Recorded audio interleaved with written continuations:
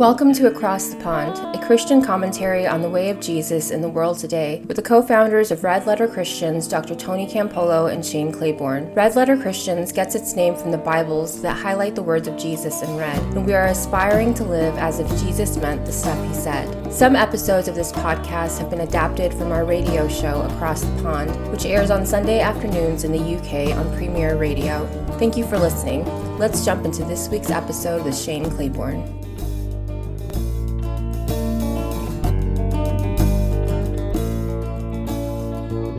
Hello, everybody. Thanks for joining me. This is Shane Claiborne, and I'm your host. On this show, we talk about how our faith connects with the world that we're living in. As old Karl Barth said, we read the Bible in one hand and the newspaper in the other, so that our faith doesn't just become a ticket into heaven and a license to ignore the hurting world we live in. I guess these days it might be the Twitter feed or the Instagram and the other instead of the newspaper, but there's a lot going on in the world. Woo, mercy. And in the U.S. and really in many places around the world, folks are talking a lot about abortion, and especially here in the States, because this document, of course, was released from the Supreme Court, a leaked document that showed the court's ambition to overturn Roe versus Wade. And just a little backdrop for folks that are maybe new to thinking about this, the decision to overturn Roe versus Wade would sort of put the ball in the court for each state to decide. And there's a number of states that are poised or already on the books to make the abortion completely illegal. And so there's all these culture wars and debates, but there really are lives at stake. And I wanted to, I did a little Twitter poll a week or two ago, just to see where people are at, to try to get a pulse on things. And I found it really interesting. I mean, thousands of people responded to these little polls. And I know it's folks that are following me and Red Letter Christians. So there is a little tunnel vision on it. But this was interesting to me when we asked folks, do you think abortion should be legal, safe, and rare? That used to be really common language: legal, safe, and rare. 80% of people said yes, it should be legal, safe, and rare. And some would go on to say, we all need to work to make it rarer and rarer, and we're going to talk about that a little today. There was, I asked a question in the poll of where life begins, and almost half of the folks said life begins at conception.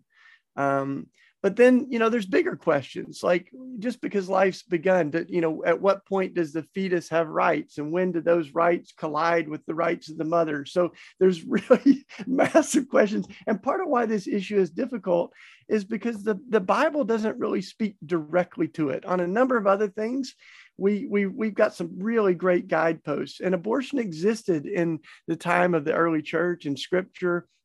But we have very little handholds that we can go on, and we can talk about the one or two verses that you can kind of read into to make some assumptions. But here's where I wanted to start: is there's all these folks talking about this issue. I mean, there's folks in the street on all sides. There's people holding signs, yelling and screaming. I mean, almost every dinner conversation it seems to come up, but we aren't always listening very well to each other, but especially to people who have been directly impacted. And I think this is a particularly important issue, to listen to those who have been impacted. Statistics show that about 1 in every 4 women has had an abortion. So they're not necessarily, we may not necessarily know that because we haven't created a safe place to talk about this with one another. And so today, to really frame this conversation, there's no one I could think of having the conversation with and be more excited about it than Elizabeth Kiefer Krause. And it's not a great conversation. I mean, I'm sure you'd like to be talking about other things, Elizabeth, but you've been impacted by this, and we're going to talk about that. But first of all, thanks for being a conversation partner with me today. Thank you for having the conversation. I speak about this a lot. And I find it's so refreshing when men are willing to have this conversation, less from a position of trying to tell me about it because I've lived it and they never will. But from a position of being willing to hear my story and consider what my experience was. I think that's so helpful and so encouraging. So thank you. Absolutely. And I think the first time that Elizabeth and I met and collaborated was when Red Letter Christians hosted a town hall. We actually did 2 town halls because they were so generative and fruitful. And the whole thing was about, we need a better conversation on abortion. And there were a lot of women on that call, but the conversation was to have the whole point was to have a conversation between men and women, between Christians that are doing our best to follow Jesus, but work this out in different ways. But when you shared, I think it stopped everyone in their tracks to really realize that this is not just a hot button issue, but it really is something that has names, faces, and stories, deep grief. And so give us just I want you to tell, we're here to hear your story, but I want you to tell a little bit of the backdrop of who you are. Because, I grew up in the Bible Belt, and I think we probably had some similar upbringings where, I talked about being pro-life, but we really only focused on abortion, and on almost every other issue of life and death, we were on the wrong side. So your upbringing wasn't too much different from that, right? No, I was raised in a very fundamentalist Christian family.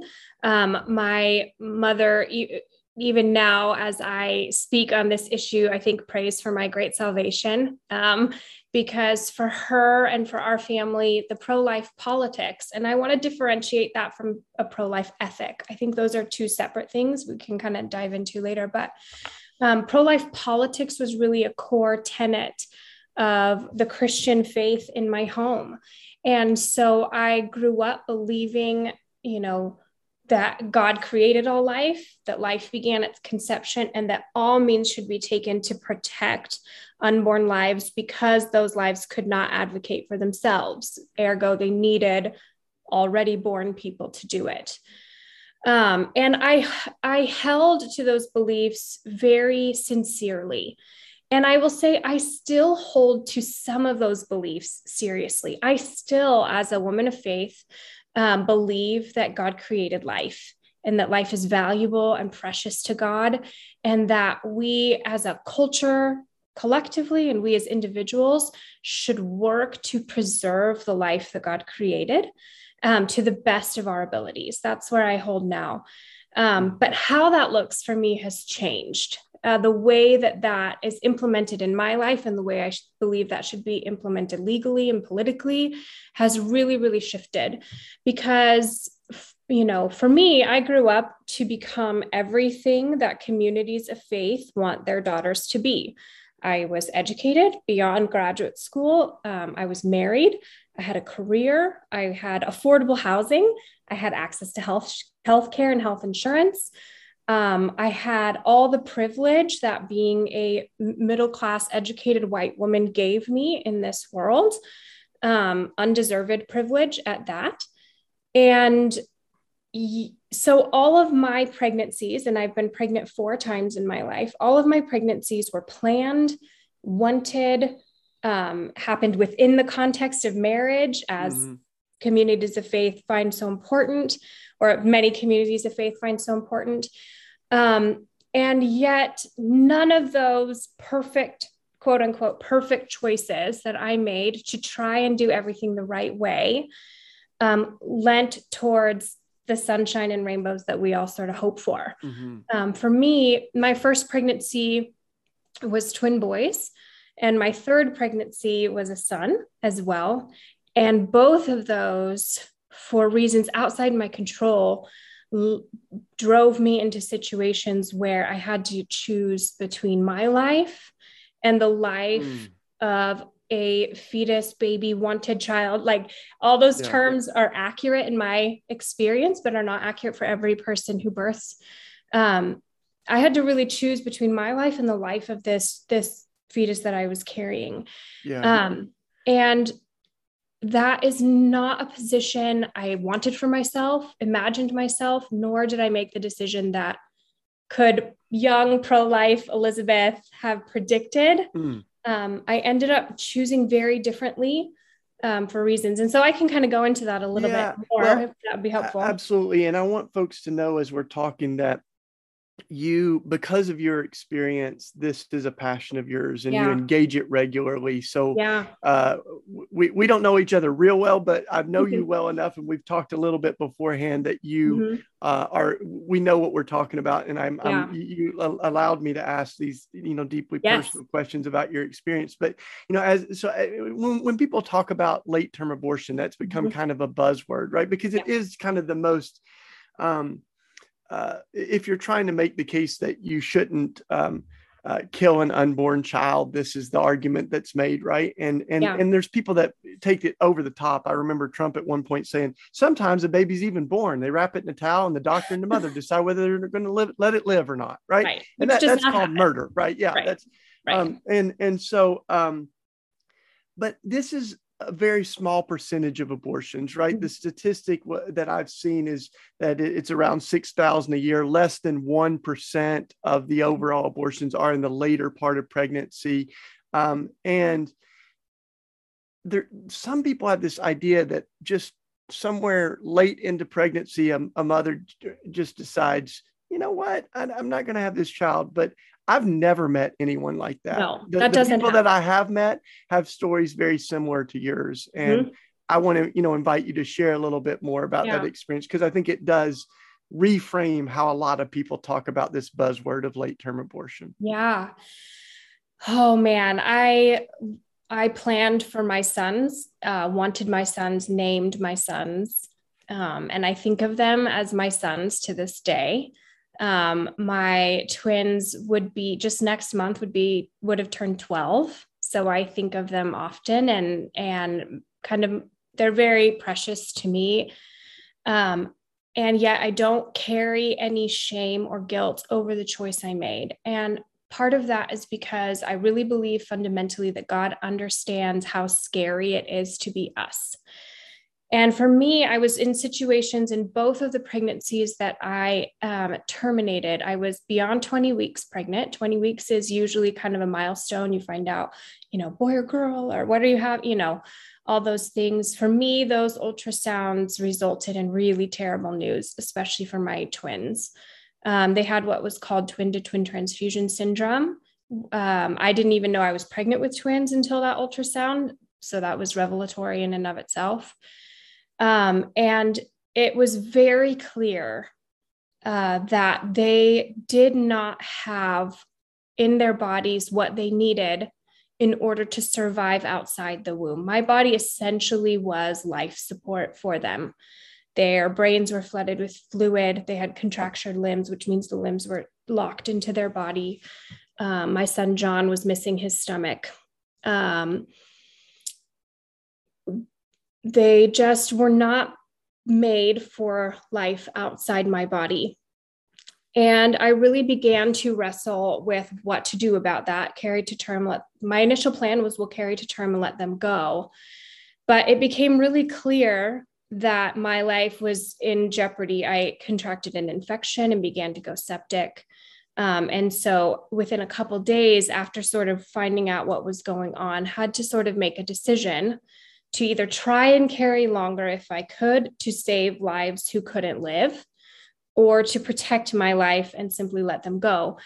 And I really, really, again, it was shocking information. I, had never wanted to be in this situation, and remember being sort of frozen. I didn't know what to do. And ultimately came to the place of recognizing that it would be wrong for me to hold an ethic for myself that I didn't apply to the babies I was carrying. For me, I know that if I was in a place where I was only alive because of life support, I would want someone to just let me go in peace, let me go in dignity, let me go to God, whatever that looks like. And for me to hang on to that pregnancy in the name of some sort of moral righteousness that truly doesn't exist would have caused my boys to suffer. They would have been born in great pain. And I just was not willing. I found peace in recognizing this is what I would want for myself. And I don't want to hold less for the boys I'm carrying. And so I chose a late term abortion. I chose to let them go. I have researched this, published this, interviewed countless birthing people about their situations. I have yet to find one who chose to stay pregnant, which, by the way, being pregnant is hard. It is taxing. It's exhausting. Nobody is choosing that state and then willy-nilly just kind of deciding not to do it at the last minute. It's a lie. It's propaganda. It's pandering for votes, essentially. What I found was a whole community of birthing people who labored and agonized over the decisions they made and did the best that they could in really terrible situations. Late-term abortions, my experience was that they are performed humanely with great compassion, great care for the birthing person as well as for the fetus, and that there's great care given. With my other son, I had what's called a placental abruption and began to hemorrhage. That situation was much more emergent than with my twins. Essentially, I was rushed into the hospital, bleeding out profusely after some complications in the pregnancy had already been known and were being monitored. And I just, my doctor just leveled with me. I kept saying, I just want to go home. I just want to go home. I just want to go home. And my doctor leveled with me and said, this is your body. It's your choice what you do. And it's only my job to give you all the information. You can go home if you choose, but I don't see a viable way that you would ever make it back here alive because of how significantly you're hemorrhaging and because of how significant your body is infected right now because of that hemorrhage. And so I had about a matter of an hour to make a decision on my life or the life of the baby. And, his lungs were underdeveloped. There was no way for him to be born viably at that moment. And so I just, again, it's doing the best you can in a really, really terrible situation. And I do believe that, if life, none of us know how to answer, does life begin at conception? Science doesn't really affirm that too well. Varying religious traditions have different thoughts on that. I think scripture is unclear. In the Old Testament, we see, if a pregnant woman is murdered, it's really the woman that is the problem. The fetus is not really, there is no pregnant punishment. Mother dies. Yeah. So we have some really, really mixed signals in those regards. So I have held the belief that life begins with God and that when life ends, life goes back to God. I don't know what that looks like. That is just what has given me faith or comfort. And so I think that regardless, even if there's only 6,000 women, we have to recognize that these procedures are performed even in varying situations. When a woman has what's called an ectopic pregnancy, it's the same abortive procedure to save that birthing person's life. When miscarriages happen, in other words, the fetus has already died, there is no heartbeat, there is nothing. If that body is not passing the tissue, it's the same abortion procedure to save that person's life. And so when we're talking about abortion being outlawed, yes, we're talking about people like me who do the best we can in terrible situations with very wanted pregnancies. We're talking about people with ectopic pregnancies. We're talking about people with miscarriages. And we're talking about the host of birthing people for whom the world we have created has made that choice impossible. People trapped in domestic violence, people trapped in perpetual poverty, people trapped in varying abusive situations, people in a reality where the economics of the world does not make it possible. So let me just say thank you first. Thank you for bringing your story and your passion, your courage. I know you've taken a lot of hits because of sharing your story.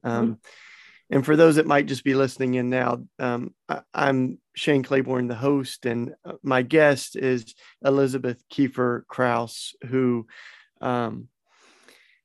we've done several things together, and every time I hear your story, it rips my heart out, but it also reminds me that your story is not the only story like this. There are so many variations of it, and different experiences, people that have had to face this horrible decision of their life, their child's life, what to do when, I can't even imagine.